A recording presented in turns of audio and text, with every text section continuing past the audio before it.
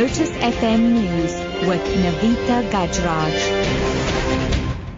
6 o'clock, good evening. High Court Judge Thokozile Masipa has accused government of disregarding the law in certain instances. She was addressing an international meeting in London.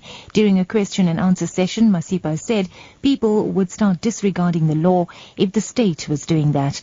Masipa says judicial officers could not be held to government, and if a ruling happens to please authorities, it should purely be by coincidence. She says there is a need for judges to be impartial and independent. Masipa added that the overall South Africa is moving in the right direction regarding an independent judiciary. Masipa was propelled into the public eye last year when she oversaw the trial of Paralympian Oscar Pistorius. And the DA has called for the immediate suspension of the interministerial team set up to review what the party describes as job-killing visa regulations.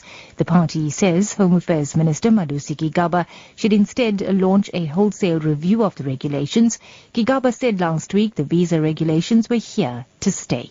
The DA's James Foss says there are alternatives that will not harm the tourism industry. These travel regulations have now caused severe cancellations from international tourist companies, and that obviously impacts severely on our economy and also our country's brand as a travel and trade destination. The DA has been calling for the introduction of electronic visas and biometrics on arrival as an alternative. Those are the international best practices. Those measures can strike an important balance between opening our country for business, but at the same time ensuring our country's safety. In other news now, the Mamelodi Amalgamated Taxi Association has distanced itself from attacks on new bus service provider Autopax in Mamelodi, east of Pretoria. Various stakeholders met with the residents today in a bid to resolve the standoff. Violence flared on Wednesday when taxi operators tried to stop Autopax buses from ferrying commuters. 7 buses were damaged and 5 people injured. MATA chairperson David Chauke.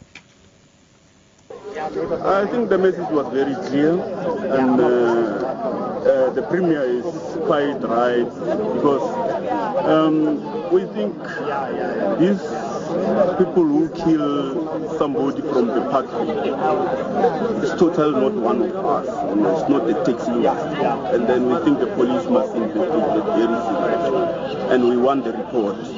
Meanwhile, Mamelodi taxi industry is expected to meet Tshwane Mayor, provincial government and national government representatives tomorrow. And wrapping up the latest addition to the British royal family, Princess Charlotte is being christened today. Princess Charlotte was born in May. The BBC's Peter Hunt has more. In the past, when choosing godparents, the royals have looked to kings, queens and those bearing a title.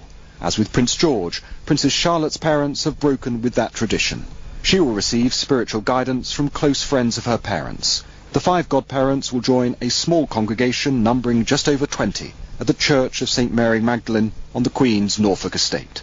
The Cambridges and their children will walk to the church, allowing those gathered outside a glimpse of the 9-week-old baby and her toddler brother.